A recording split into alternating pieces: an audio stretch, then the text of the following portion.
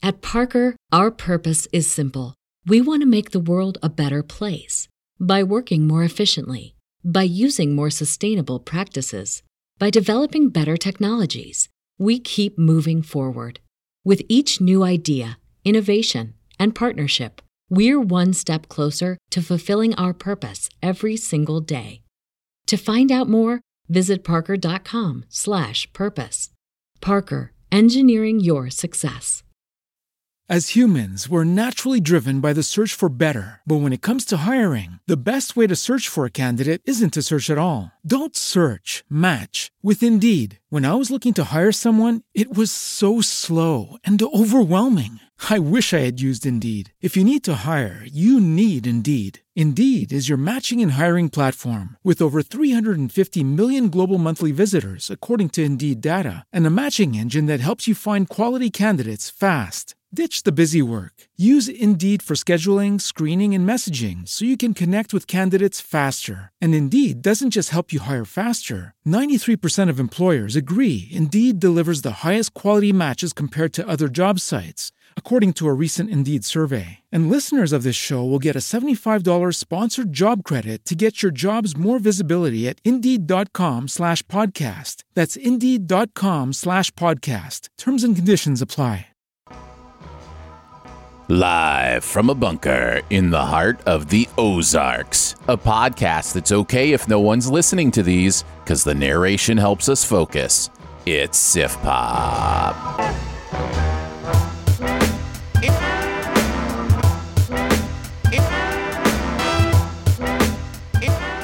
Welcome to Sif Pop Weekly, streaming live most Saturday mornings, or available to download later in your podcast feed.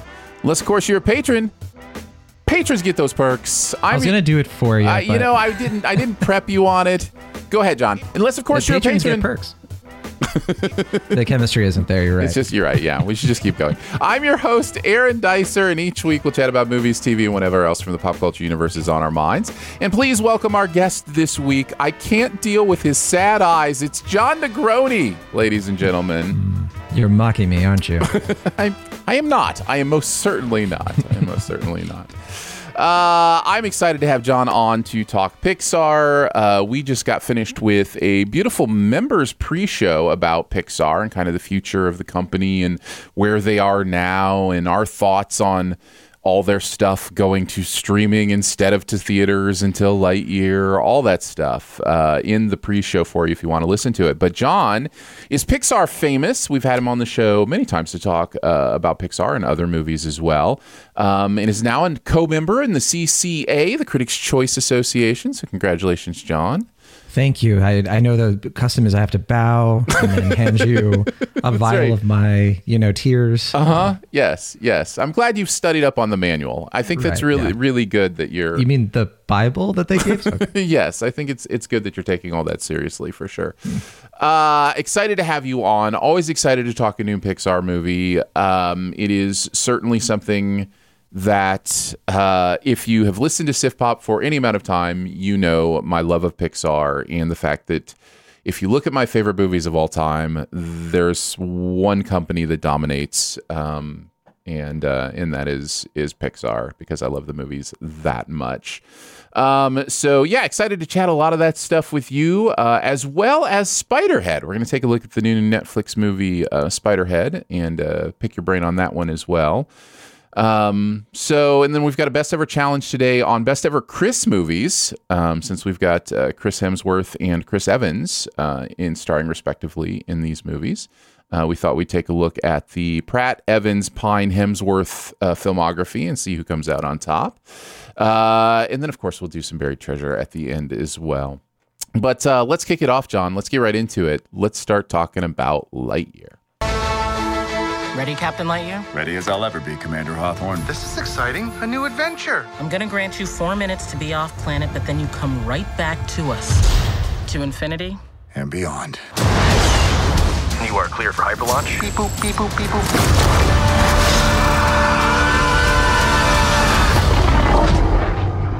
Buzz, that was utterly terrifying, and I regret having joined you. Legendary Space Ranger Buzz Lightyear embarks on an intergalactic adventure alongside a group of ambitious recruits and his robot companion, socks. I had a little bit of a brain hiccup there when I said intergalactic because I just wanted to start singing Beastie Boys. I apologize. We are back in the Toy Story universe, sort of, not really in the movie. This is famously a Pixar pitch from Chris Evans gone wrong on Twitter, where he said, I'm going to play Buzz Lightyear, not the character from Toy Story, but the actual astronaut Buzz Lightyear. We know now that what he meant was the movie that Andy would have seen in 1995 that made him fall in love with Buzz Lightyear. As complex and interesting as that concept is to go through, what about the movie itself, John? Did you like it, love it, dislike it, hate it, or it was just okay? That you invoked the Beastie Boys, and that of course put me in the mindset of Star Trek Beyond. And I can only think of one thing when I'm just like summing up my thoughts on this movie, and I'm like, well, what is that? What is Lightyear? Because it's like kind of it's like you said, it's like we're in Inception, and it's like one dream within the dream. So if like the Pixar universe is a dream of, you know, I assume Andrew Stan and Pete Docter collectively, then we're in like Andy's dream within that universe, because it's like you said, it's like him in the theater. They did like the early access screening, watching what would become his favorite movie, Lightyear, and that's why he buys the toy, right? It kind of breaks canon, but you know, whatever. Just don't worry about that. What did I think of the actual movie, though? Yeah, did you like it, love it, dislike it, hate it, or it was just okay? Yeah, sorry, I went on a tangent. Just okay. All right. I'm going to go with liked it. Kind of right in the middle, maybe teetering on the low side of liked it. I get the sense this one may diminish for me over time, and there's some reasons to kind of get into that. But I had a good time, and there's a sense of humor and a sense of understanding character work in this movie that is just going to pull me along for the ride. Like, I'm just going to be interested in what's the next fun thing Socks is going to say. What's the next fun situation that these people are going to be in. And so I never felt bored. I never felt disinterested. And I always felt like I was having fun. I enjoyed the movie, even if I didn't kind of have some of the more emphatic feels that many of the other Pixar movies might give me. Yeah, I've been trying to investigate why that might be too, because I feel like that's a pretty common opinion at this point. I was kind of looking at it as, if you look at all the sequels and the prequels, the franchise things, this is a spinoff. Then for me, like, I have like different like levels. You know, I have probably the upper tier of that are movies like, you know, the Toy Story 2, Toy Story 3, obviously. But then you go a little further down, you're in like Monsters University, Incredibles 2, like the good ones, you know, the ones that are just like, you know, that's where I'm at, like really liked it.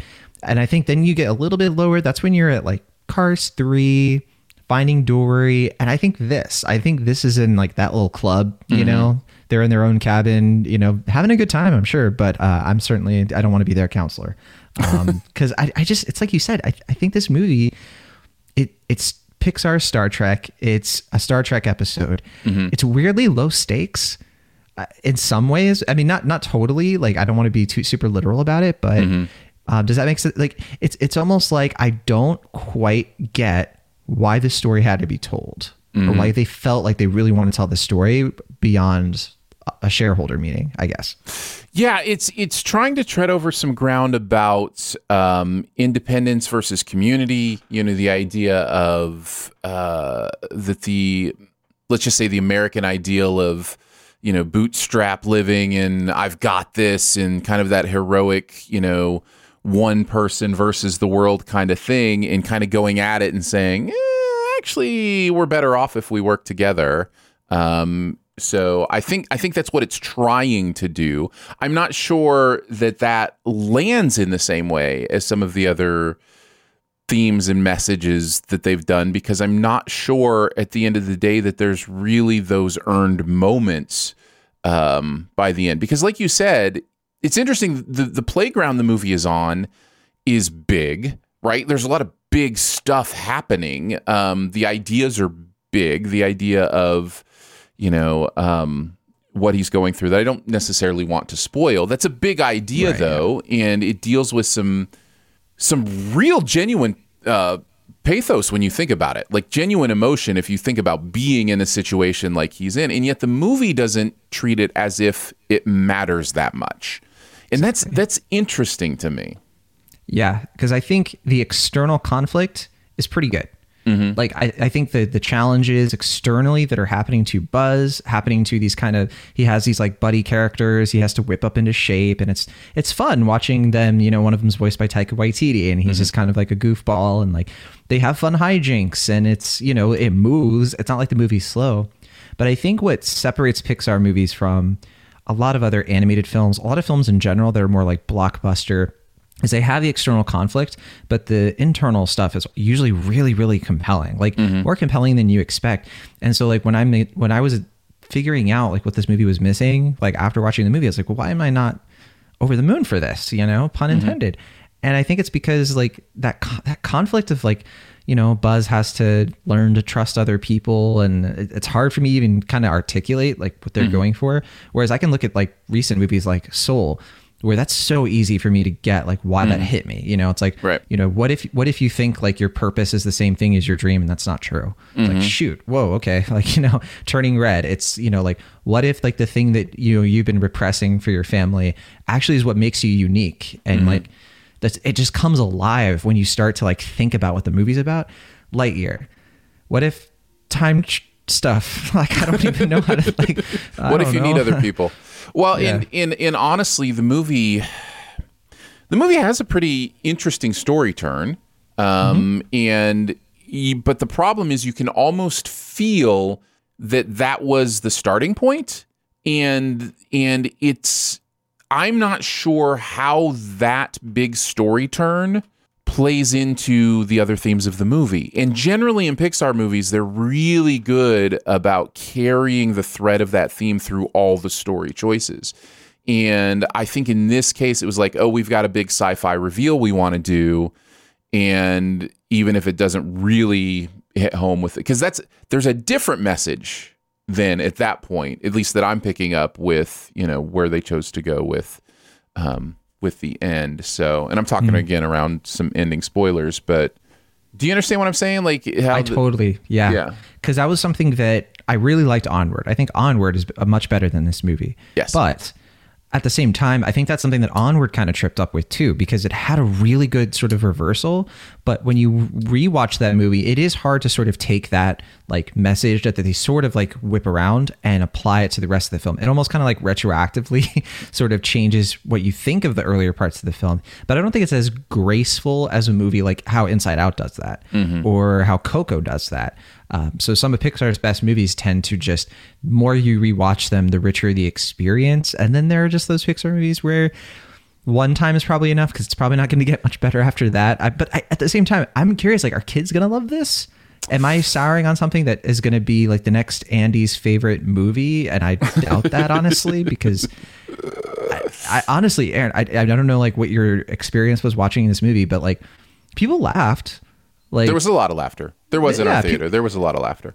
But like the kids, like there were kids sitting in front of me, and they were just like, they couldn't wait to leave. They were just like, all right. The kids right to my right were definitely laughing at a lot of the Socks stuff. Oh yeah, no, Socks is instant icon. Which for me is like, well, why did Andy not get a Socks toy then? Why did he get Buzz Lightyear? We were just talking about that with Charlie Ridgely from comicbook.com. He was just like, that's what breaks canon the most, probably. Socks is too lovable. Yeah, Andy would have definitely gotten a Socks companion toy, at least to his Buzz Lightyear toy. We know he's a dog person, so maybe it's that. But yeah, could be. Did you find it interesting the way this movie played with that idea of canon? Like, did you find it interesting the way this movie had references that worked with canon, like the idea that this is a movie that would have come out in 94 or 95, and that some of the references were from that era? I found that stuff at least interesting. It's like half and half, because like whenever the movie was trying to be like having fun with 90s stuff, with like the old technology, the analog technology, that was cool. Yeah. Because that felt different and unique. They weren't doing the super cutting edge technology. Right. It's kind of like, like watching Alien, right? Right. Like, yes. It's fun. Or watching like one of the sequels, which is like, well, we have to kind of stick to what Alien was doing, or like the original Star Wars, and it kind of has to have that lo-fi tech thing. That stuff was cool. When they were quoting like entire Toy Story things, beyond the first scene where I think it's cool because it kind of like gently brings you into this universe, there were times when I think it was unnecessary, when I was like, just be your own movie now. Like, we don't have to keep doing Buzz's quotes, you know, from his like Space Ranger, you know, voice box. I don't think we need that. And it kind of, I don't know. It went a little bit far. See, for me, I think the voice box quotes make sense because they're going to put stuff from the movie in the voice box of the toy.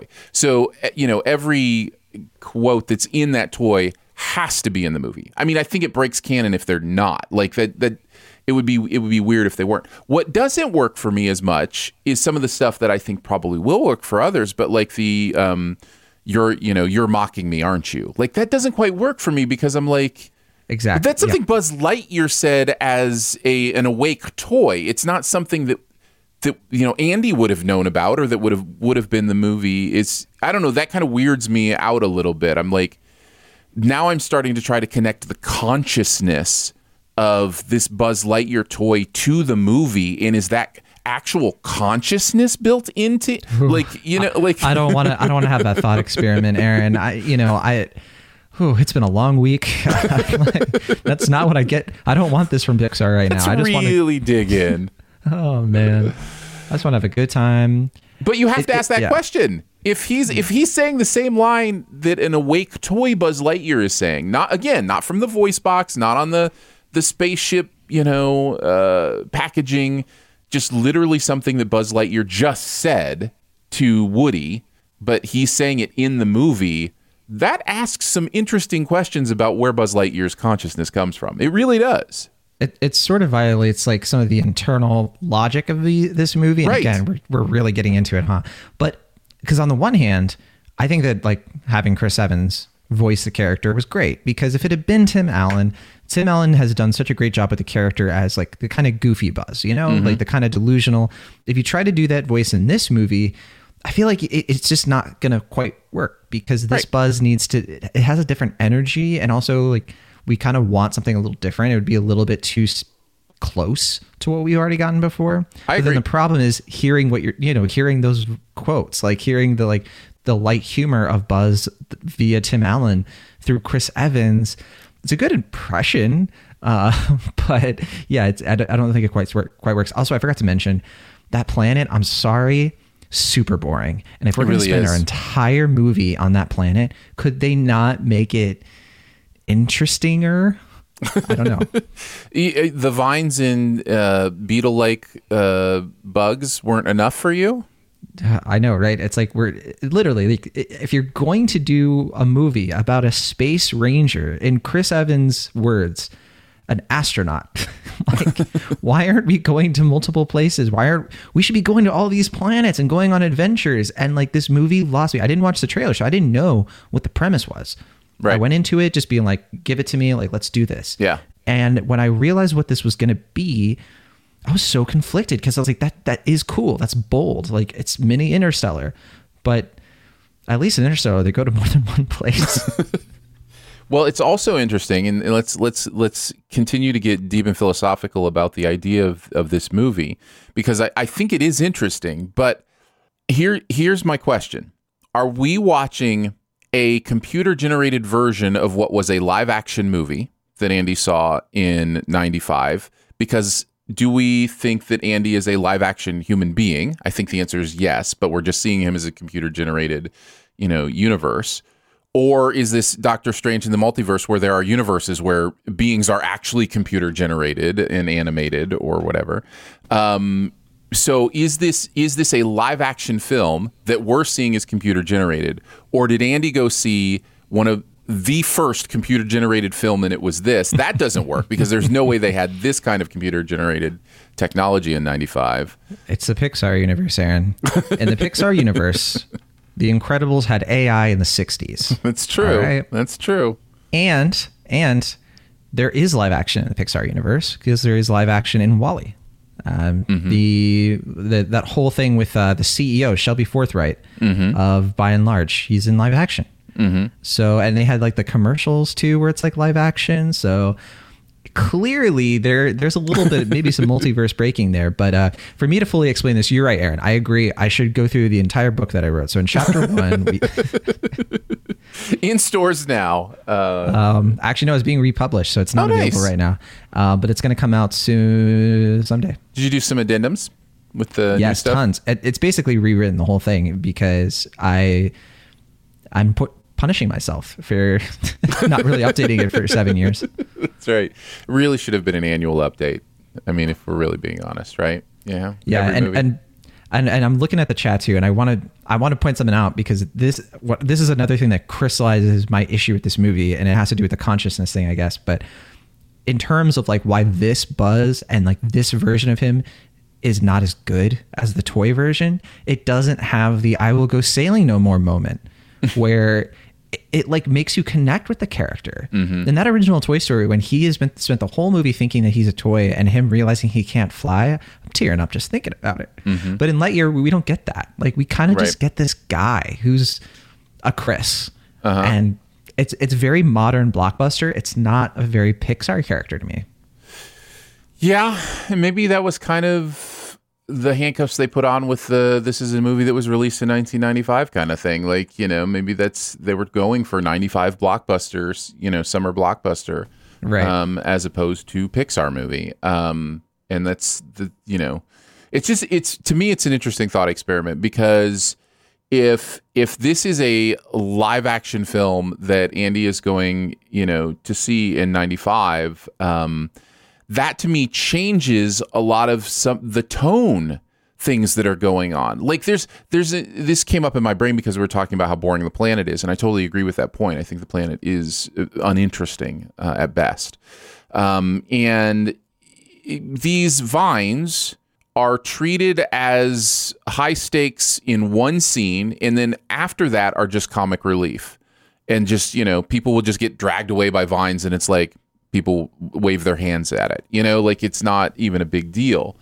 It's like taking your inciting incident and then resolving it off screen in seconds. It's weird. Right. And when not even resolving it, just being like, it's just something, we deal with now or whatever. But if that's live action, I don't understand the tone. I don't understand how it's working. So like it just, again, the concept is so intricate and interesting. It's genuinely an interesting concept. But the second you start to kind of place it in places, it gets distracting for me, as does any content that involves time travel, because my brain is just like, and I'm not confirming or denying. Yes, I'm confirming. There is time travel kind of stuff that happens in here as well, right? Not literally time travel any more than us just going from today to tomorrow is time travel, literally. But it's timey-wimey, wibbly-wobbliness, right? So there's this stuff going on, and my brain gets distracted. Well, how does that work? How does this work? And it's just like, I'm not saying movies can't touch on those places. I'm just saying when they do, I think they know their level of difficulty just kind of went up. And this movie, in both of those ways, both with its concept and its timey-wiminess, just kind of distracted me. And so I found myself, honestly, just kind of giving in and just being like, okay, tell me a fun joke, show me an interesting visual. Because the other stuff is just kind of, I wish I could be thinking deeper about it, but it's clear that I'm not going to be able to think too deeply about this one. This is one of those rare cases where I think like the movie isn't thinking that deeply, and like, it's like we're kind of like twisting ourselves in knots trying to make sense out of something that, compare this movie to the last time Pixar did a sci-fi movie. That's why I was looking forward to it, because I was like, well, the last time we got sci-fi from Pixar, we got WALL-E, one of the best sci-fi films of the 21st century. So what are they going to do with Lightyear? And I try to separate it from, well, it's not a Toy Story movie, it's a Toy Story spinoff. Let them just sort of take that IP, that character, and do their own thing. And this movie has spots of brilliance in that respect, to the point where I think, this is my opinion, if they had just made a robot cat movie named Socks, just call the movie Socks, this would probably be a home run. Like, you don't need the Lightyear branding, in my opinion, but I think it's just, well, we got to do it. We got to do another Toy Story movie, but we can't do Toy Story 5 because, like, come on. I think after Toy Story 4, it's like you can't really do that much left with the premise. Right. So now they have to do something else with their, central franchise, the one that is like the beating heart of their company. But this is not, in my opinion, the way to do it. And I'm kind of a little nervous. Like, are they actually going to be able to do sequels? Because it doesn't look like it's this is succeeding. Yeah, we took I think this was off show, but we took a look at kind of the early returns on Lightyear, and it doesn't appear to be a home run in theaters by any stretch of the imagination. So, yeah, it'll be interesting to see kind of what they want to do with this down the line. All right. Anything else that you want to mention about Lightyear? We haven't talked about performances really at all. I like this cast. I mean, I'm a little sick of Taika Waititi, to be honest. I don't love what he's doing in this, but I certainly thought that like Chris Evans brought some like life to the character that was interesting. And I want to shout out Peter Sohn. I think Peter Sohn, he voices Socks the cat. And I think Peter Sohn's voice work here is like Edna Mode level, of just nice. Like, somebody who is not a typical voice actor, just coming in and doing something so fun that they couldn't hire somebody else to do it. So I think that all really works. Keke Palmer is quite good in this. And I think the character writing could have been a lot better for some of these characters. I really liked Commander Hawthorne. I really liked that character was voiced by Uzo Aduba. And, she's not in like the entire movie, but she's in like where it really counts. And I thought that was such an interesting character. I think that's when like the movie had its biggest emotional beats for me were before the second act, weirdly enough. And I think it had like an up moment, kind of. I don't think it like hits that high, but it gets a lot closer than I was expecting. But then it never comes back to that. So I was a little let down there. I was a little let down that Burnside was never like, oh, shoot, during this movie, and went to Isaiah Whitlock Jr.'s catchphrase. I was going to say, yeah. Did you like Michael Giacchino's music in this? They really hammered that theme in for Lightyear. Yeah, I thought the music was great. I really, for me, scores are best when I don't notice them on my original viewing, that it just kind of brings me where I need to be, and then I listen to them afterwards. That's where I really find what I appreciate about them. I try not to get distracted by movie making stuff. It's one of the things I've really tried as I've become more critical about how I view film, is to save the more filmmaking stuff for future views, future insight. Sometimes I can't help it. Sometimes it's like, this director is a genius shot composer, and I'm just going to notice how incredible these shots are composed, or how incredible this one take, moment is. But for the most part, you should feel that stuff, not notice it, right? Like, that's the idea. The idea is you're telling a story, and anything that you notice outside of the story can become a distraction from the story. So the goal, I think, would be to just tell a story where you're not paying attention to that stuff. So I try to kind of turn that part off until future viewings. But I thought the score was beautiful from what I remember. So yeah.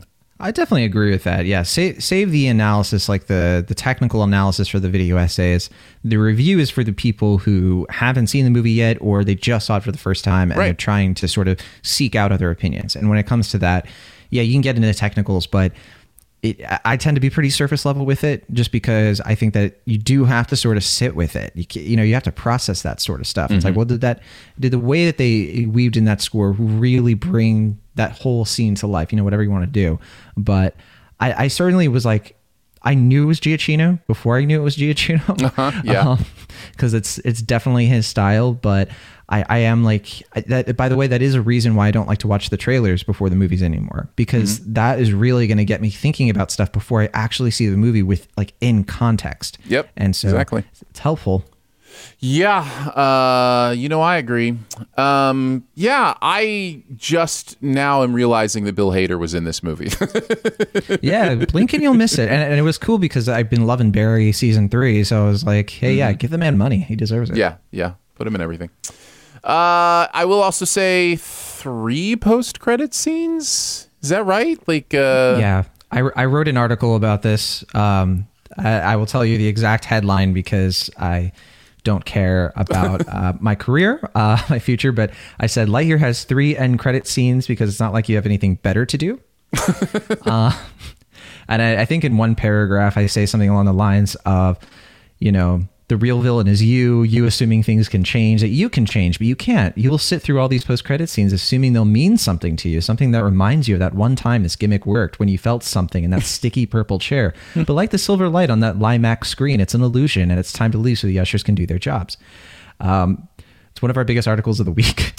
So, I was hoping it would kind of fly under the radar, but no, it is interesting how post-credit scenes have become just this kind of accepted thing, and it is the bane of movie theater workers everywhere. It is. That we stick around till the very, very end. But I have mixed feelings because, it's nice that those people kind of get their props. But then I'm just like, yeah, but am I reading the names? I'm not reading any names. I'm looking at my phone until the post-credit scenes start. So you have to be on, unless I love the movie so much, unless it's like Red Rocket and I'm just sitting there being like, who is responsible for what just happened to me? Right. Yeah. Any final words about Lightyear, John? We not once invoked To Infinity and Beyond. I want to thank you, Aaron, for missing that low hanging fruit. We kept it mature. We kept it, Yeah. I like it. Well, I guess Go to Pixar Pier. It's fun. I guess I have to change my clothes here then. You're going to reveal. My final thoughts are, I don't think you're going to have a bad time if you see this movie. I think this is enjoyable. I think it's fun. Lower the Pixar expectations of it, that idea of you're going to see something super deep, super meaningful. I more often than not cry at Pixar movies. I did not even come close to getting emotional at this movie. And that says something. So lower those kind of Pixar expectations, and I think you can have a good time. People are right about Socks. Everybody's saying Socks is the highlight and the standout, and that is true. Socks is a lot of fun. So yeah, I still recommend it. Go see it. All right, let's move into our next review. Let's talk a little bit about Spiderhead. At Spiderhead, we're proud of our work. Your presence in this facility, while technically a punishment, is a privilege. Where have you been? Drug study. In science, we have to explore the unknown. They've been testing me up and down. A lot weirder stuff than usual. This is new frontier stuff here. Before we begin, I need your permission to administer Pen 40. This place can really mess with your head. Drip on. Acknowledge. Drip on. Acknowledge. Acknowledge. Yeah, acknowledge. A prisoner in a state-of-the-art penitentiary begins to question the purpose of the emotion-controlling drugs he's testing for a pharmaceutical genius. Spiderhead is out on Netflix this week, brought to us by Joseph Kosinski, who kind of owns the world right now, with Top Gun Maverick doing so well. Which he directed, and I've enjoyed I've enjoyed most of his films, in fact. I'm even an Oblivion fan. I think that's a lot of fun, and certainly Only the Brave is a really, really good movie. So always excited to see what he's up to. This brings Miles Teller back to work with him, and Chris Hemsworth hanging out here as well with many others. So what did you think, John? Did you like it, love it, dislike it, hate it, or it was just okay? Is it possible to say I disliked it? Or I liked disliking it? You're just trying to break the system, aren't you? Yeah, exactly. It's like you try to put like some kind of, put me in a room and experiment on me. And this is what happens. Yes, and this is just what happens. Yeah, you can say whatever you want. Yeah, to everyone's peril. I'll stick with disliked it, but in an interesting way. I think that's a good way to say it. I think I'm on the high side of okay. I think there's some really interesting stuff going on here. I think the execution is really bad at times, but I think there's some really thought-provoking things going on here. I think it's structured really well. And I enjoy a couple of the performances. So I think High Side of Okay makes sense for me. What are some more of your general thoughts, John? So I have to say, this movie is absolutely not boring. It is absolutely like you sit down with it, and you when I experienced this movie, I had not read the New Yorker article this was based on, so you can imagine my confusion when like the New Yorker logo pops up at the beginning. But then I realized, this is George Sanders, and I was like, oh, like after the fact, I was like, no wonder I had this experience. And I think what I do like about this movie, and what I like about all movies that kind of go into this world, this kind of ex machina like state where we're just going to take a very crafty, weird sci-fi premise and just blow it up to something really absurd, and we're going to test the boundaries of like human beings. We're going to do the Black Mirror thing and all of that. Yes, it's very Black Mirror at times. Extremely. And I haven't seen a ton of Black Mirror, to be clear. It's kind of funny how Black Mirror is like such a brand, or such an easy thing to understand the aesthetic of it, even if you haven't watched a lot of it, at least for me. But this is just sort of like a movie that kind of plays it safe at times with its own sort of weird premise, and it's a bit imbalanced for me in that respect. I just don't think it goes all the way. It kind of reminds me a little bit of another movie with Chris Hemsworth, as one of the main characters, Bad Times at the El Royale, which is a movie that I really like. I really like that movie, but I just think it's so limited by itself. Like, I feel like it should be like 10 times better than it is. And that's kind of how I feel about this one. And it's not Hemsworth. I think Hemsworth, like in this mode, his like American accent, and he's just like, in God mode is actually, I know, God mode, Thor, but like him doing it more of like this Machiavellian kind of thing is really compelling to me. And I'm really curious what you think of Miles Teller, because I really dug what Kaczynski was doing with him in Top Gun Maverick and in Only the Brave. And now we're kind of rounding it out with this sort of unceremoniously. And I have kind of mixed feelings. So I want to hear you out. I thought Miles Teller was great. I just think he's a really great actor. My only issue with him in this movie is he almost felt out of tone with the movie. Like, his performance was good, like I thought really good, but Hemsworth was doing something different, and a lot of the other characters were doing something different, it seemed to me. But I enjoyed it. But I enjoyed Hemsworth's performance as well. I thought it worked for what this movie was doing. I'm sorry, I'm still shook by the El Royale comparison. It's one of my favorite movies. Oh man. Well, I'm not saying the quality is the same.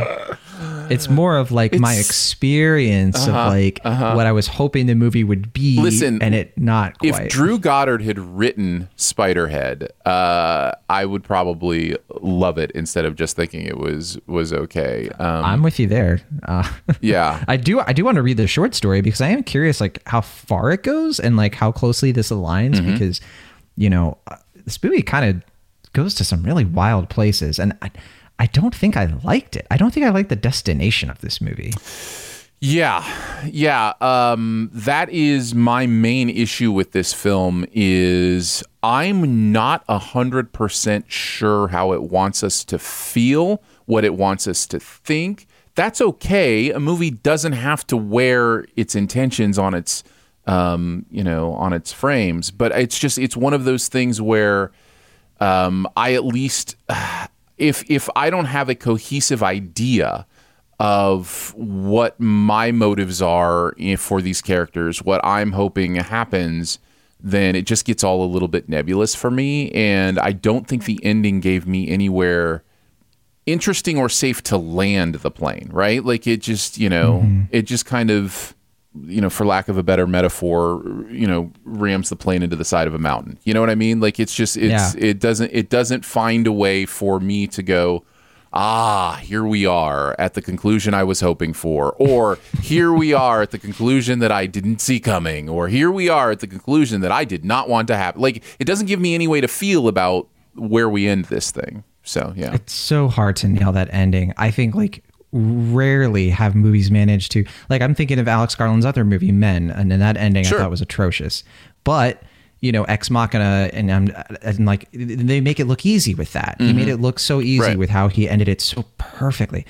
I think like with this movie too, I didn't know this until after the fact that these were Deadpool screenwriters, Rhett Reese and Paul Wernick, I want to say.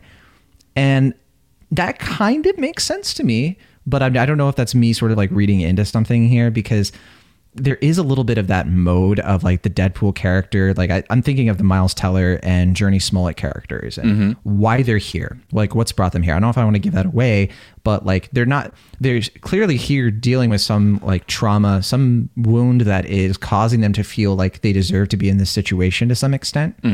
And the movie is sort of like walking both of them through like their own path to like forgiving themselves.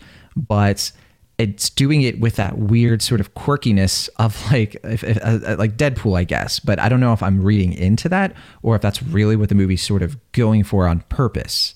But I mean, the movie is quirky, so I guess I should. Yeah.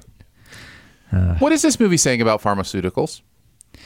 It is saying something that is very frustrating to me because I'll tell you, Aaron, because we haven't talked about this.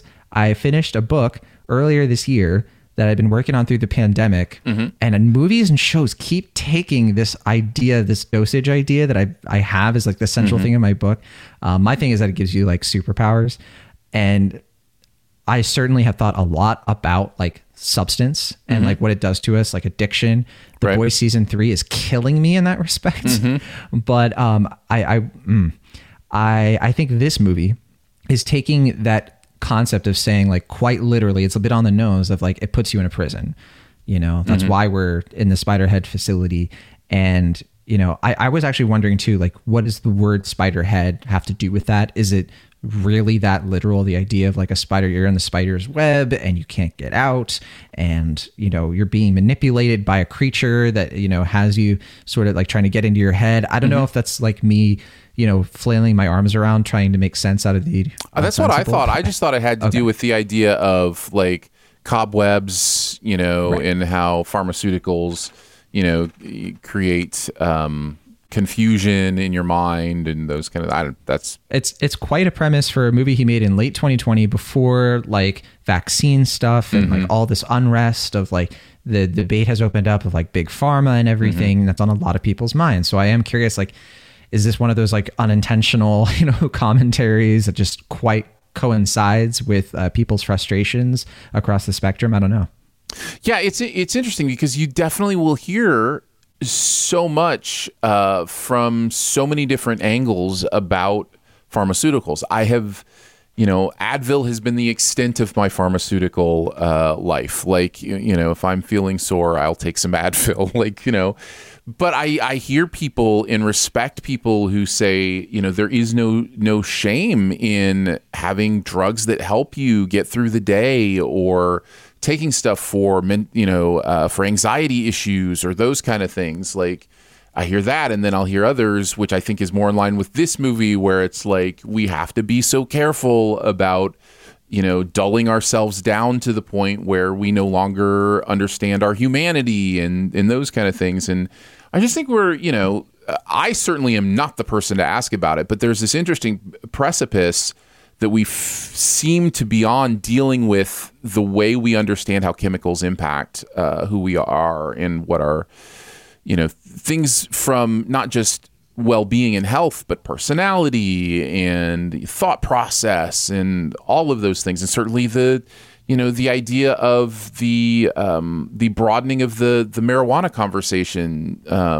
like all of that stuff plays into this idea of, because there were definitely echoes in this movie, I thought, of marijuana conversations about, you know, there were some of these drugs that they're dealing with that very much seemed like it was a commentary on, you know, just hanging out and getting high and laughing at everything. So it's interesting for me because it is one of those interesting conversations that can happen. It's one of those interesting conversations that can happen where I don't know exactly how I feel. And I mean, I'm like that probably more than most on a lot of things. I'm very comfortable in admitting my ignorance and in trying to continue to learn about stuff. But there are certainly many, many, I'll say, political issues where I kind of know where I mostly land. You know, I kind of know where I would draw lines, and this is one where I'm like, man, I genuinely, every time somebody makes an argument about pharmaceuticals, I'm like, yeah, I'm with you. I'm just like, it doesn't matter what the argument is. Yeah, I mean, I think there's a difference between, and it's a fine line between ignorance and uncertainty. Sure. Right. And I think in the same vein that we should be careful, in my opinion, of like what we do with pharmaceuticals and how much we put into our bodies, we should be careful of the media that tells us what to think about that stuff, right? Right. Because it is a trope. The idea of, people who go through rehab, people who go through like mental health, issues, and they take medication, and there are a lot of tropes of like, oh, it makes things foggy, or, oh, it makes things this or that. And there have been times where I've been like, well, I kind of got that impression that is a widespread common thing from movies and shows. I didn't get it from real life experiences. And so that's usually when my sort of like guard walls go up a little bit of like, well, I want to experience this media. I want to take this movie at its word and, listen to what it's saying. But I also want to kind of look into, different types of people who are discussing it after the fact, because certainly you can go a bit far in the direction of just believing everything that comes your way, and I certainly, like with this movie, I do like that it did open my mind up, because like I dislike it in terms of a movie, but I like what it's talking about. I like that it kind of goes there. I like that it's sort of pushing the idea of like, well, what causes these experiences? What makes you laugh? Is it really a joke, or is it something that's beyond your control? And like, what does it mean to control yourself? And I love how that ties into the theme of like, there are times when you do bad things because you didn't mean to, and like, where does the line fall on like your responsibility there? Right. And that's where I think this movie is clicking, and I'm just like, cool, this is much better than something like Extraction on Netflix. Right. Do I feel a little bad? Although, what, Netflix has been I've been a little bit happier with some of their original movies, like very recently, like with Hustle, and I think this is a bit better, but I am kind of like judging it and criticizing it a little harshly compared to how I would something like, Six Underground or whatever. Yeah. What else do we want to talk about here? I think there is, beyond the messaging and the themes and the ideas of, pharmaceuticals and those kind of things, there is this interesting theme that you bring up about self-grace, the idea of what it means to process your own decisions, your own choices, what you've done. And maybe that's what the ending is supposed to be about, is either the ability or inability to process that. And that at the end of the day, the journey is towards understanding. The journey is towards healing. And if you're not on that journey, then maybe that's the one you're supposed to get on. That's at least the only thing I could kind of find my way towards reconciling what we're supposed to think about the end. Mm-hmm. Yeah, I think this movie, it is interesting in the way that it is clearly, I think, trying to get across the value of free will and how free will relates to psychosis. There's a scene in this movie involving, dried blood, and this idea of like, how do you decide to sort of like move on from something terrible when that thing is never going to go away? Not really, but you kind of do still have to make a choice to be something else the next day.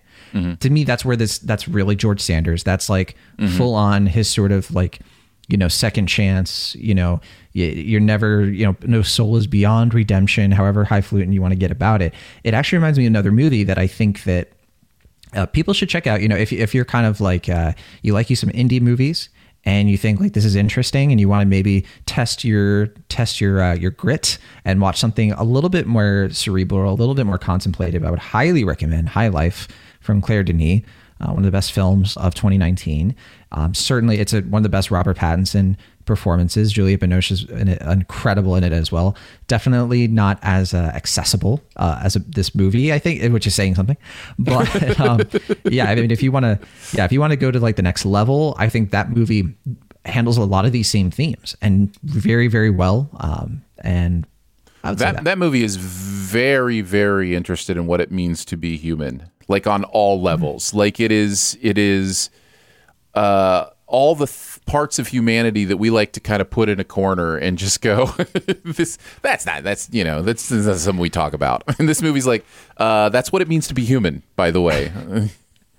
Aaron, I honestly, I cannot get over like our conversation about Lightyear, and we're like the planet and woo, the aliens, blah, blah, blah. And then we go into Spiderhead and we're like, Aaron, what does it mean to be human? It's just like, sorry, that's where my brain goes. That's where my brain goes. I guess just on a movie level, like were you ever bored? I was never bored during this movie. I was always interested. And that's the thing. Like I get why you can come out of a movie like this and go, I didn't really like that. I totally understand that, but I don't think you come out of this movie going, well, that was boring. And to me, that's something. It's a swing. I always dig a swing, and it's a swing that probably works for me more than most people, I imagine, just because I like kind of thinking about those things in that way. I don't think it's poorly constructed. Is there bad movie making here? I don't think so.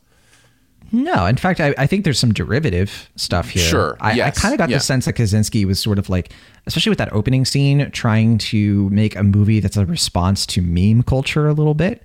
And, there's literally like a moment where I paused it because it's like, this feels like the background of like a, quickmeme.com thing from like 2011. So there's a little bit of that going on. It's not bad. This definitely seems like a movie that could very well be a cult film down the road. And I think this is one of those movies that people might be, myself included, a little kinder to over the years. Just be like, you know what? That movie really was like interesting. And it kind of, maybe it'll age pretty well. I don't know. Yeah. Well, there you go. That is Spiderhead. It is available on Netflix to check out if you would like to. All right, let's. What would you pick though, Aaron, between Spiderhead, where you stay home and watch Spiderhead on Netflix, or go to the theater and see Lightyear? Go to theater and see Lightyear. I mean, come on. What did you think I was going to say? Logo. The Pixar logo on the big screen itself is worth it. So. That's right. Yeah, just go watch the Hop and Lamp. You know what it is. You know the deal. Before we head into the best ever challenge, reminder that you can be a SIFT Pop member at Patreon. Patreon.com/SIFTPop if you'd like to check that out. We have conversations pretty much every week that we go put in a podcast feed for our SIFT Pop members. That podcast feed has all the main episodes, all the bonus episodes, and no ads. So if you want to check that out again, that is patreon.com/SIFTPop. Check out the different levels and see what sounds interesting to you. At Parker, our purpose is simple. We want to make the world a better place by working more efficiently, by using more sustainable practices, by developing better technologies. We keep moving forward. With each new idea, innovation, and partnership, we're one step closer to fulfilling our purpose every single day. To find out more, visit parker.com/purpose. Parker, engineering your success. Say goodbye to your credit card rewards. Greedy corporate mega stores, led by Walmart and Target, are pushing for a law in Congress to take away your hard-earned cash back and travel points to line their pockets. The Durbin-Marshall credit card bill would enact harmful credit card routing mandates that would end credit card rewards as we know it. If you love your credit card rewards, tell your lawmakers, hands off my rewards. Tell them to oppose the Durbin-Marshall credit card bill. All right, into the best ever challenge. We're going to do best ever Chris movies. These are the best ever movies from the four gentlemen typically known as the Chris's. Is that right, John? Has there been a fifth Chris added to this group? I want to say there is, and I'm forgetting. Chris Kattan? Christopher McQuarrie. Can we do directors? I feel like, we're going to get like Christopher Abbott, the indie Chris. We can do that if we want. Yeah. I think this is a good selection though. The four main, the Mount Rushmore. When people Chris's. say the Chris's, these are the four that come to mind, I think. So we're going with Pratt, Evans, Pine, and Hemsworth. We will go number 5 to number 1. If you do have it higher, feel free to trump, and we will talk about it wherever it is the highest. I will kick us off at number 5. Let's get into it. Bad Times at the El Royale is my number 5 Chris movie of all time. No wonder you were giving me gruff earlier. This, of course, is Hemsworth in Bad Times at the El Royale. I did a rewatch of this movie within the last year or two. Time has no meaning these days, but it's been recently, and was blown away because I thought I loved this movie. And I watched it again. I was like, oh, oh, this is a transcendent movie. I get it. There is so much incredible visual metaphor work going on in this movie that you could probably watch it 4 or 5 times and pick up new stuff. Like, it is just the stuff this movie is doing with the idea of a choice between two things. Picking sides, borderlines, like all this stuff is integrated into the story, the dialogue, the visuals, the plot. So interesting in so well. I kind of had my mind blown on my last viewing. So I'm definitely in an interesting recency bias about a movie that's been out for a while, but it is really, really incredible stuff. And that's before you start to get to some of these performances, which are really, really good. Bridges is amazing. John Hamm does this really great thing. Like, I remember the first time watching this thinking, oh, John Hamm, not really doing a great job in this. Like, not really buying this. Really? And then about halfway through, I realized he was playing a character in the movie, and he was doing it perfectly because I wasn't buying his character in the movie. So I think he's phenomenal in this. My real introduction to Cynthia Erivo, who I just think is brilliant in this and many other things that she has done. I really, really love this movie. I really love the way it ends, and all the things it's saying, again, about the idea of choice and the idea of pick a side. So, yeah, brilliant stuff going on here, no matter what John Negroni says. Hey, look, I will admit, I did consider this because I was like, this is one of my favorite Chris Hemsworth performances. But the one that I would have narrowly put on my list, but I didn't, was the other Drew Goddard, Chris Hemsworth collab, which, Cabin in the Woods. Mm-hmm. The only reason I didn't is because I was like, well, he's not really the main thing about that movie. And it's not a memorable enough performance. So that's how I justified not putting it on there. And I say that wondering like, oh, is that going to be Aaron's like number 4? Or whatever? But, we'll find out. No, I'll go ahead and tell you now. It was in my honorable mentions. I do like Cabin in the Woods quite a bit. So yeah, I definitely had it in my honorable mentions. What's your number 5, John? My 5, and I'm going to get the Marvel movies out of the way. There's 2 on my list. They're 5 and 4. 5 is Guardians of the Galaxy Volume 2. And I picked Volume 2 over the first one because, I think Guardians of the Galaxy is probably the best Marvel movie, or one of them. And I'm very, very looking forward to Guardians of the Galaxy Volume 3. I'm looking forward to, I haven't seen the trailer, but I hear maybe some Guardian action is going to be in the next Thor. Who knows? But Volume 2, I always liken it to the B-side to Guardians 1. Mm-hmm. It's the deeper sort of like hit. Every time I rewatch Guardians of the Galaxy, I think it's fun. I think it's blockbuster entertainment. I think the characters are amazing. And I love Chris Pratt, and it's my favorite Chris Pratt thing. Because I think of all of the big blockbuster movies we've gotten from Chris Pratt over the years, and, Jurassic World especially, I just feel like the Guardians movies get his appeal. Mm-hmm. Like what makes him appealing to everybody, including his harshest critics. And I think people kind of dislike the guy unfairly, in a sort of like, abstract way of like, okay, with Chris Pratt, blah, blah, blah, he's, his stuff about his personal life, whatever they want to do, that doesn't matter. For me, I think the Guardians movies showcase like him at working his best, most appealing mood. And I think that's explored most thoroughly in Volume 2, which is his daddy issues. Yeah. And the themes of that movie have just never left me. They just like, not to say anything negative about the first Guardians, I think Volume 2 is just like one of Marvel's most like resonant stories. Like what it's saying on so many levels about abandonment and familial trauma. And every time I rewatch it, every time I get more and more out of it. And I think it's one of the sneaky, brilliant Marvel movies. So it's not my favorite one. There's one more that I was going to bring up that has a Chris in it, and almost all of them do, I guess. But yeah. Guardians, I think it got a little bit of, whatever. It's not that great in 2017, but I really like it. I like both the Guardians. I like both the Guardians of the movies. I don't blame you for that. My Marvel pick is in my honorable mention. I won't mention it yet, just in case it's your number 4. So that'll bring me to my number 4, which is Chris Pine in Hell or High Water. I have it number 4. Interesting. I thought maybe you trumped that one. I thought maybe you had that one higher. But yeah, Hell or High Water is one of. I also have a lot of recency bias with this. I just watched this, introduced a friend to this like within the last couple months. This is a perfect movie. It's one of those movies you watch and you just go, "Oh, that's a perfect film." It's so well done. It's perfect from beginning to end, and I love everything that's going on here. So yeah, love Hell or High Water. No comment yet. Oh, maybe you should have trumped it. Oh yeah, I didn't because I was too slow on the quick draw there. But you did something kind of quick. I think that's great. But yeah, we might have to. We'll talk about it a little bit more later, possibly. Yeah. What is your number 4?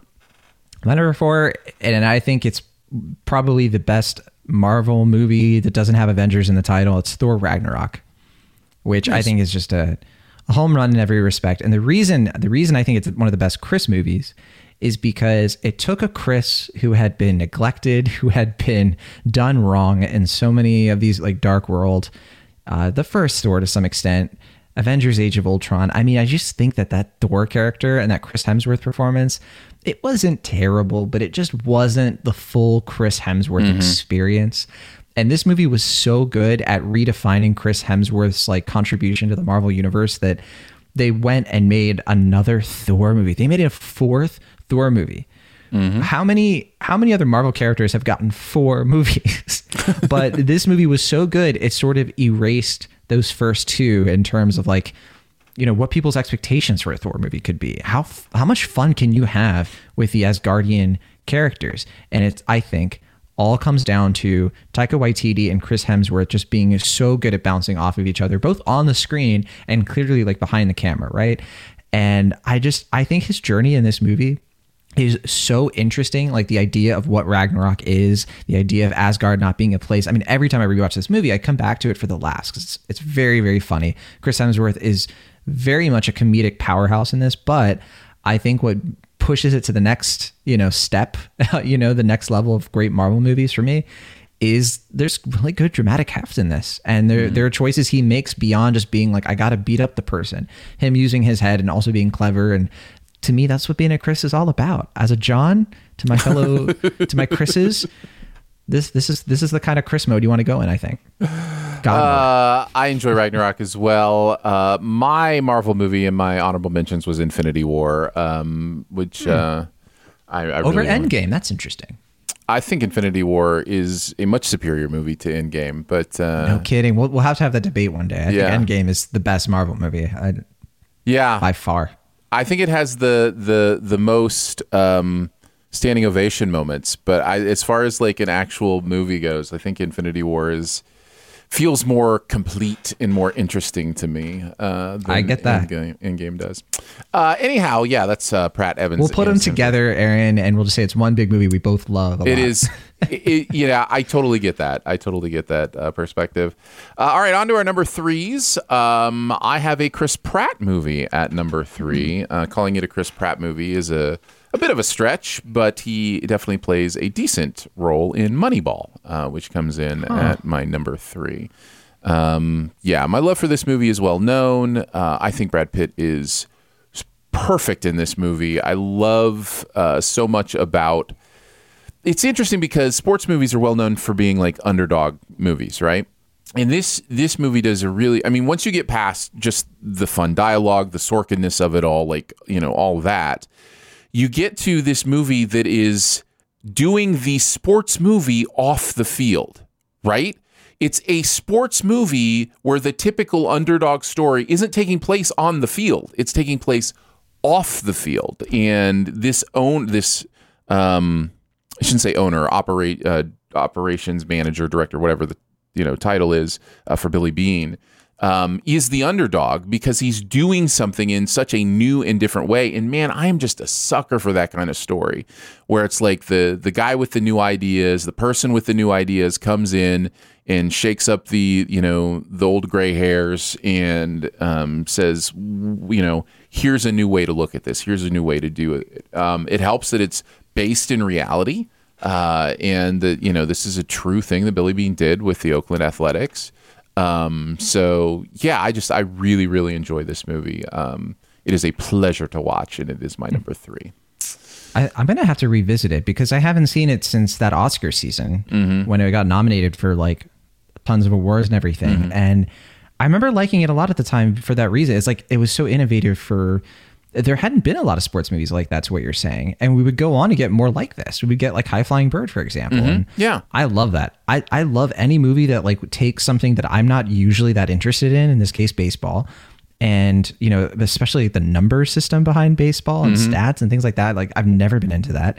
And it kind of makes it exciting and interesting to watch because the characters are exciting and interesting. Characters are so great. The relationship and chemistry between Pitt and Jonah Hill is so perfect in this movie. And yeah, I love so much of what goes on here. Yeah, I'd highly recommend a rewatch.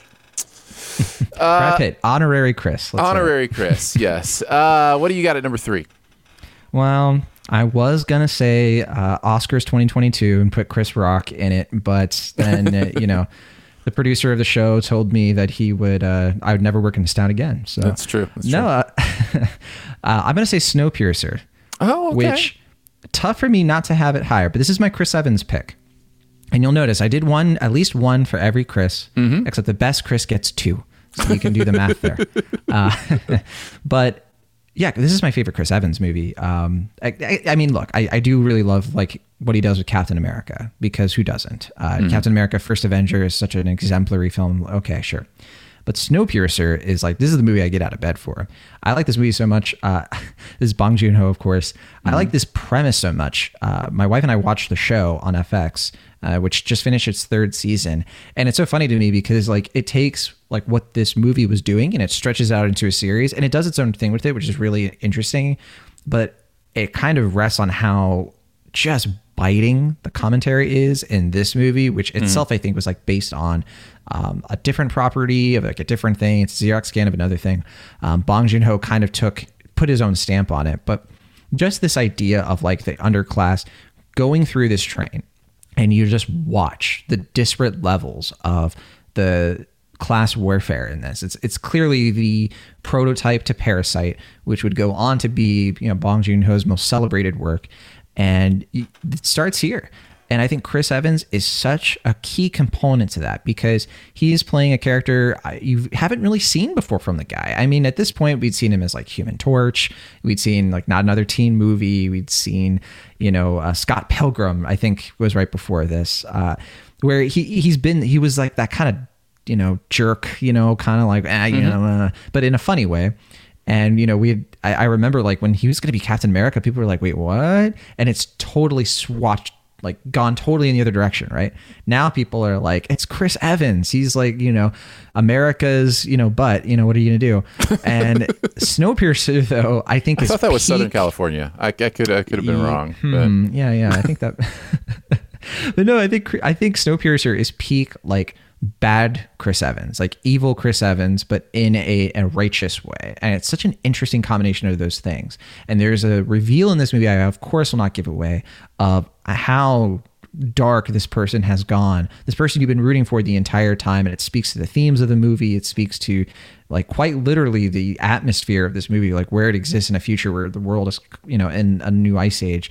And I just think this movie absolutely like the train itself, it just never stops moving in every respect. So Snowpiercer, it's good choice, definitely in my honorable mentions. And just to be clear, I was not trying to make some political metaphorical statement. I was just saying the shape of America. I think that has to be the back, right? Like, I mean, America's genitals are clearly at the front, lower portion, and so the butt has to be. It was all geographical, is all I was saying. Moving quickly out of that conversation into the number 2s. This is where I have Knives Out. Chris Evans is in Knives Out, and I love this movie so much. Man, it is so nice to see a murder mystery, old school style murder mystery done with such respect, such care, and such seriousness, if I'm being honest. And yes, it's fun and funny, and it has that little bit of quirk that murder mysteries have to have when they're done this way, but it feels authentic. It feels real, even as like some sort of hyper reality. It just still feels like something that's really happening. Add to that it has a consistent, coherent theme and message that it's getting at as well. And obviously it's going to be a home run for me. I think Rian Johnson is a genius. I'm always excited to see what he does next. I am super bummed that they felt like they had to put Knives Out in the title. It just infuriates me. Why not a Benoit Blanc mystery? Why not, John? Why, do they think the audience is so dumb that they will not go see, like, they will not figure out that this is... The answer is unequivocally yes. I mean... marketing people, man. I'm just like, at least it's not Knives Out 2, like, good. At least he got to call it Glass Onion. You know, the new movie's going to be called Glass Onion. Great title. Awesome. I just wish it was Glass Onion. I just wish that was the movie title. I don't know why it needs anything else. Start the title with, in 1995, Rian Johnson bought a toy. This is yes, exactly. But yes, anyhow, Knives Out is really, really great, and I'm super excited to see all the Benoit Blanc mysteries as they continue. So yeah, this is my number 2. What's your number 2, John? Real quick, I do want to say, Knives Out, I strongly considered it. Only reason I didn't is because the ensemble is so amazing, and I was like, well, I want to pick something where it's more like Chris Evans at the center, but this would be my other Chris Evans pick, because this is one of those rare movies that like plays with what you already think about Chris Evans and uses that. And Rian Johnson is so smart, like you said. So yeah, he's brilliant. Great pick. My number 2. Okay, I told you the best Chris is going to get 2 movies. So number 2, his second best, is of course Wonder Woman. Everybody knows it. I had to put Wonder Woman here because it's not the best movie, but I think it is one of the best Chris movies because it gets at why I think Chris Pine is the best Chris. Because, like, what is a Chris? Let's get philosophical for a moment. Pull up a chair. Chris Pine in this movie captures to me like the type of guy that is obviously a hero. He's masculine. He is heroic. He has all the like machismo, the kind of like typical old fashionedness of that, but in a modern way, in a way that like we more understand how to like present yourself and function in a society where those traits can go to good use. And Wonder Woman is such a great, like, it's okay to have, you know, this guy sort of like not in the back seat, but as the supportive character to Gal Gadot's Wonder Woman. And I just love what he does in that respect. He was so good in this movie, they had to bring him back for 1984, which we talked about back in 2020, and it didn't quite work there. But I think that this movie still holds up quite well in that respect. I think the reason this movie works as well as it does is because of Pine and how he bounces off Gal Gadot and as that secondary character, but really like a co-lead in a movie that, you know, he doesn't have powers. He's a scrappy dude and he's trying to, but he has so much grace and intelligence and just such a heart in this movie that I think can sometimes be missing from the other Chris's. Like they get all the other things right, but it's like, where's that heart? Where are those like beady eyes that are going to tell me that everything is okay? That's Chris Pine. He's a service to society. And I'm gonna get even further into that in my next one. But nice. Yeah. Well, let's get into it. Our number ones. My number 1 is a Chris Pratt film. Does that mean you think Pratt is the best Chris? Pratt is the only Chris that made my top 5 twice. So that's a tacit endorsement. That does not mean I think he's the best Chris. It does, however, mean that I think he's made good movie choices. Fair enough. He has a role in one of my favorite movies of all time, Her, and so I have Her at number 1. I love this movie. I've talked about it many, many times. Its vision of the future of technology and its vision of how technology is evolving us is so precise and so makes so much sense that it's almost hard to watch because you really get a look at what our future is as we approach the singularity. And it's wild to me how smart this movie is about personal assistants in the future, and came out at a time where personal assistants were really just kind of starting. You watch this movie now and you go, oh yeah, well, we've seen this. And it's like, yeah, but we saw this after this movie came out. A lot of kind of what it's referencing and what it's doing. It just feels like such a inevitable view of the future. And I find its themes, its performances, and everything about it so interesting and meaningful. So, yeah. Well, if I knew we could pick Her, one of the best films ever made. I mean, Chris Pratt's in it. It's in the category. It's in the category. In it. So, see, I thought we were supposed to pick the main character. Maybe I need to be more clear about this. The Best Ever Challenge is designed as a way to pick a category and then pick the best movies in that category. It's not meant to necessarily be a philosophical statement on, I'm putting that part in myself for sure. I like that everybody interprets it differently. That's fun for me. But yes, in general, it's just like, if it fits the category, then just rank the movies. Yeah. It does work out because then we get to have pretty different lists here. So yeah. In that respect, I got to say, belated trump to my number one, which is Hell or High Water. Nice. Which your recency bias, in this case, actually is working out, because Hell or High Water, like you said, perfect movie.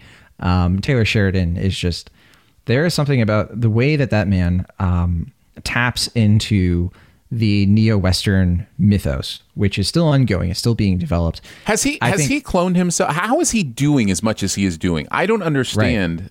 Right. It's wild how much he's responsible for. Between film and TV, it is pretty insane. And I definitely I think that he's had weak efforts before. He's not, he's not a full-on, can do no wrong kind of guy. I do think that, for example, Wind River, with, kind of the follow-up to this, I don't think was quite as good. But it's still a good movie. Wind River is not a bad movie. Exactly. Even at his lows, it's still pretty good stuff. And I think Sicario is probably his best effort overall, I guess, because I think that compared to Hell or High Water, I think you could argue that it's the better movie on some things. But I mean, I just watching this in the theater, and I didn't know what I was in for. I certainly went into it knowing that it was, okay, Chris Pine. I already knew at that point he was the best Chris. I'd already been won over. I was like, okay, but what about, I think Ben Foster and what are we going to get from this movie? Is it going to be kind of like a slow sort of thing? It's like, it's going to be one of those bank robber things where the whole thing is them just trying to get away. No, it is a kind of this neo heist movie where it's just like, we're going to do as many heists as we can before we get caught. And, again, I'm picking so many, these Chris movies have so much in common with class warfare. It's a little suspicious actually, but this gets to the other aspect of Chris Pine as the best Chris, which is my campaign ongoing. I think that in this movie, he captures the dark side of, the Chris's in general. He captures the combination of being part of a system or being part of a structure that is objectively evil. What he is doing is objectively wrong. But because he has his own moral code and he's adapting it to his own, needs, that is such a deeper and more heartfelt commentary on Americans in general, especially in, West Texas, than I can certainly come up with. Certainly that I can sum up. If I try to write it myself, I don't think I could. And I just think that Chris Pine brings that humanity to a dark human being in a way that is sympathetic without glorifying his actions. That's the weird line. What makes this movie so genius is it does not come out on the side of this was a good idea, but it does come out on the side of this was inevitable, to kind of borrow what you were saying about Her in terms of technology. Just as inevitable as I think as we make way into the Her of our world, I think this is the dying, this is what is going to eventually die out. And it's these people in this situation who were promised something and given something totally different. And we watch the consequences of that. So genius movie. Yeah, you were spot on, Aaron, to put it at number 3. I just think that you accidentally put a 3 there or 4 or whatever it was, and I think you meant number 1, but that's okay. It may climb there. It continues to climb up my favorites of all time. So good. And each watch burgeons that case. I was floored this last watch. in a fresh way by the final scene between Pine and Bridges. Is that right? Jeff Bridges? Jeff Bridges. Yes. Yeah. For some reason, I was back in Bad Times at El Royale, and I was like, well, it can't be Jeff Bridges. He was in, yeah. But their last scene together has so much underneath it, and it's brilliant writing. It really is. It's just brilliant writing, and the whole movie is just so very, very good. So yeah, Hell or High Water is certainly a great choice. And I do want to give props to Dave Mackenzie. I didn't mention him as the director. Taylor Sheridan wrote the film, so just bona fides all around. Yeah, absolutely. Let's take a look at some honorable mentions. What did you have? Honorable mentions? I didn't write any. Okay, all right. Well, here's what I had. I can think through them while you do yours. Yeah. I actually just did the math in my top 5, and then the honorable mentions I'm about to honorably mention. Each Chris is represented with 5 movies. I did not do that on purpose. It is wild to me that it comes out exactly 5, 5, 5, 5. But that is Impressive. The case. Part of that is I already mentioned Infinity War with Pratt, Evans, and Hemsworth. I'll get to count that one. Lego Movie. Pratt gets to count, which I think is worth a mention. Really enjoy that. Zero Dark 30, Pratt gets to count. I think that's worth a mention. We briefly mentioned Scott Pilgrim, which Evans gets to count. Gifted is one of my favorite Chris Evans movies. Really enjoy that one.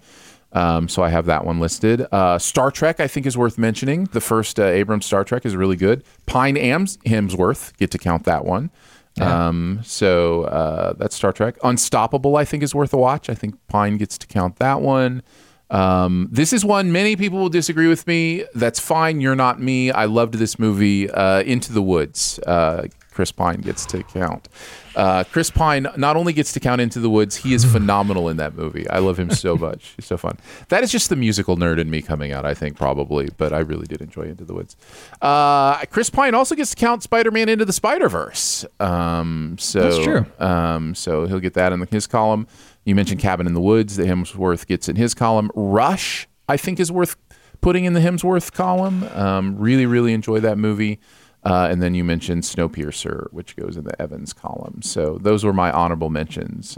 5 movies each, it turns out. All right. I agree with a ton of those, for sure. I think of the Chris Pratt's, and hopefully I'm not repeating too many that you've already said here, but I do really like Onward. I think that not everybody loves his voice work in that, but I do really like it. Wanted, which is the first time I ever saw him in anything. Kind of a bit role in Wanted, but I liked that movie quite a bit, and I remember people kind of shrugged at it. Yeah, but I thought that was quite good. I was sad it never got like an extra movie. And then I have to echo you on Lego Movie is probably the best movie that he's like the main character in I think probably. I wasn't a big fan of some of his other stuff, but I did like Jurassic World. When they were kind of testing him out in blockbuster mode. And I think that's a movie that hasn't aged super well, but I think it's not as good as I remember it. But the first time watching Jurassic World in the theater was pretty great. Yeah. I agree with a bunch of your Chris Evans picks. I mean, Captain America, the First Avenger, absolutely. I liked The Losers, even though it's not a great movie. Same for Push. Those are just kind of like when, they're kind of doing like, okay, Chris Evans, action hero, how do we do it? I think he had like a role in like Street Kings, and none of those movies quite clicked for me, but I definitely liked what they did with him in Before We Go, with him and Alice Eve. Not a movie everybody likes, but I kind of like that sort of like romantic comedy. Chris Evans is interesting. Put him in some romantic comedies again. I want to see that. I think that would be really great. As for Hemsworth, Hemsworth is so interesting because like I haven't liked a lot of movies like Rush you mentioned, of course, and Cabin. Did you not like Rush? Those are like the rare exceptions. Yeah. But there's so many that I just think are like not quite like Red Dawn and Ghostbusters and So the five Hemsworth movies that I counted were basically 3 were Hemsworth movies: Bad Times at the El Royale, Cabin in the Woods, and Rush, and then the other 2 were just Marvel and Star Trek, a bit part in Star Trek. So yeah, he's so good. But yeah, it's weird. I mean, 12 Strong I thought was okay, but nothing like wow. You got to see it. Get out of the house. Let's go. Some of them are terrible. Was it In the Heart of the Sea? Is that the name of that movie? Yeah, I don't think that's terrible, but it definitely is forgettable. I don't know. I'm a sucker for movies with map backgrounds. Okay, well, there you go. Yeah. As for Pine, I mean, Star Trek, Carriers. I'm a big fan of Carriers. I think that's like a really cool little movie that people kind of miss. Princess Diaries 2. Okay. I strongly considered it. And again, I was like, never work in this town again. Negroni, if you put Princess Diaries 2 as number 1. So listen, I put Into the Woods in there. So, There you go. Yeah. Outlaw King. Really like Outlaw King. Nice. Better movie than I thought it would be. Some of them have been stinkers, like This Means War and Finest Hours. I don't think it's that great. And Wrinkle in Time, I think, is so sad. But, Yeah. Overall, though, Chris Pine, best Chris, in my opinion. There you go. All right. Let's move on from that head to our buried treasure. What's that one thing in any area of pop culture that you want people to know about? I will go first because you're our guest, so you could finish us off. I'm going to go with Stranger Things, part 1 of season 4, which I know dropped a while ago. But if you started watching it when it dropped, you would just now be finishing. That's how long these episodes are. No, I do remember when I saw the runtime of these episodes, I was like, what are we doing here? The next day you were done.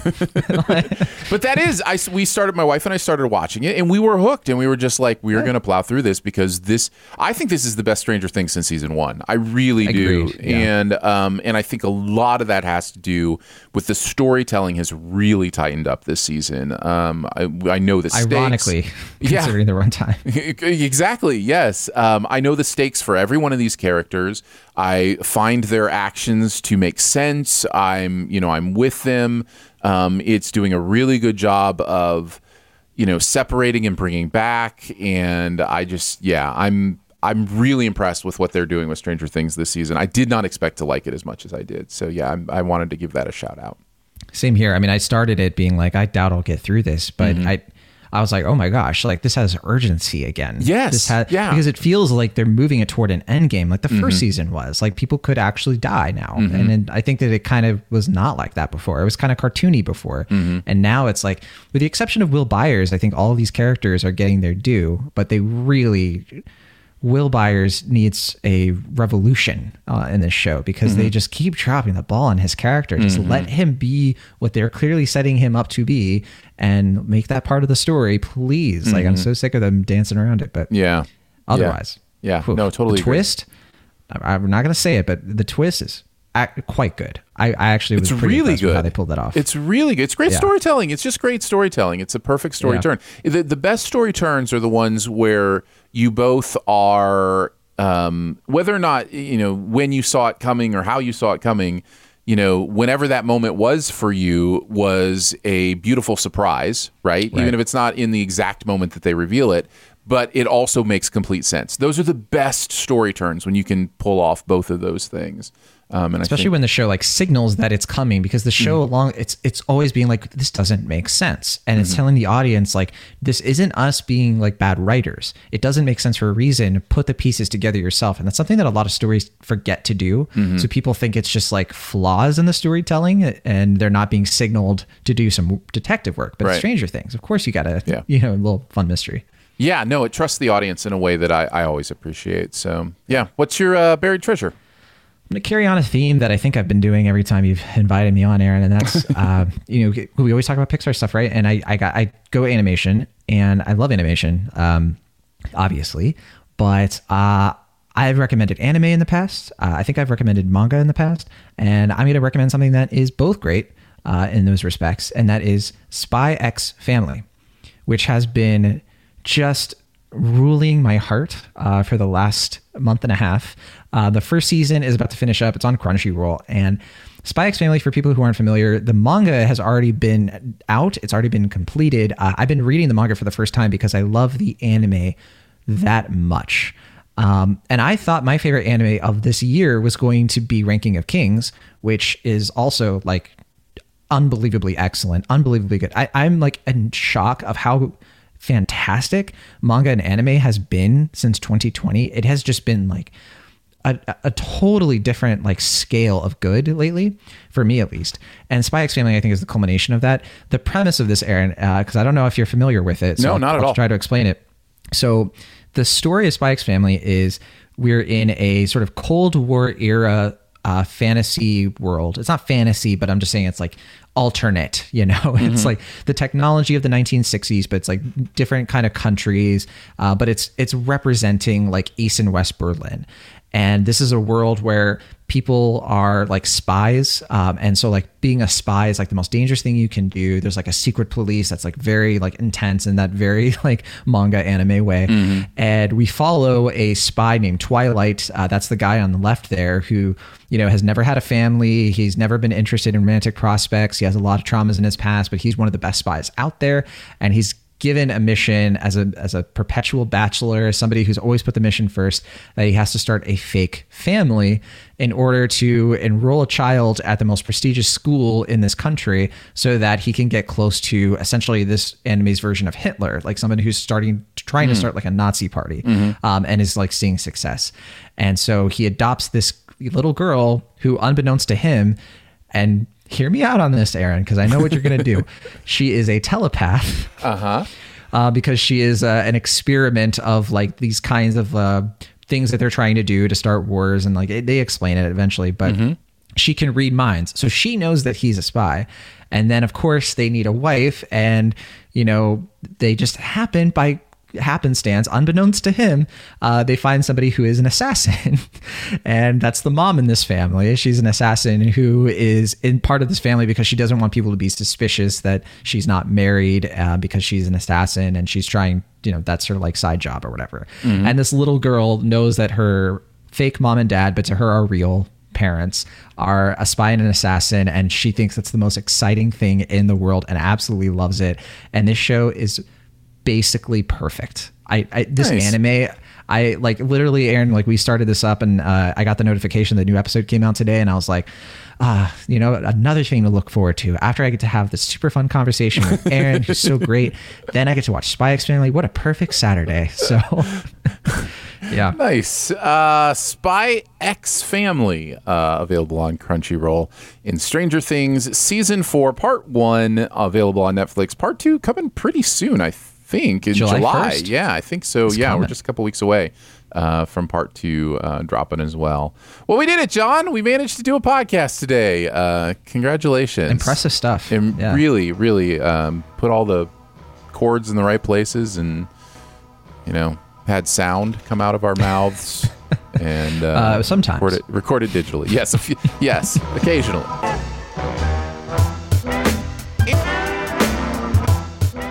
Thanks so much for joining us today for Sif Pop. It is part of the Studio DNA Podcast Network. You can find out more about other shows on the network at Studio DNA Media or by searching Studio DNA in your podcast player. Huge thanks to Phil for producing the audio and video show today. And big thanks to John Negroni for hanging out with us today. John, where do you want to send people? What do you want them to check out? Well, first of all, thanks for just letting me do this. Absolutely. It's the most fun thing, talking about stuff that's super fun. Even though we talked about two movies we didn't love that much, but that's fine.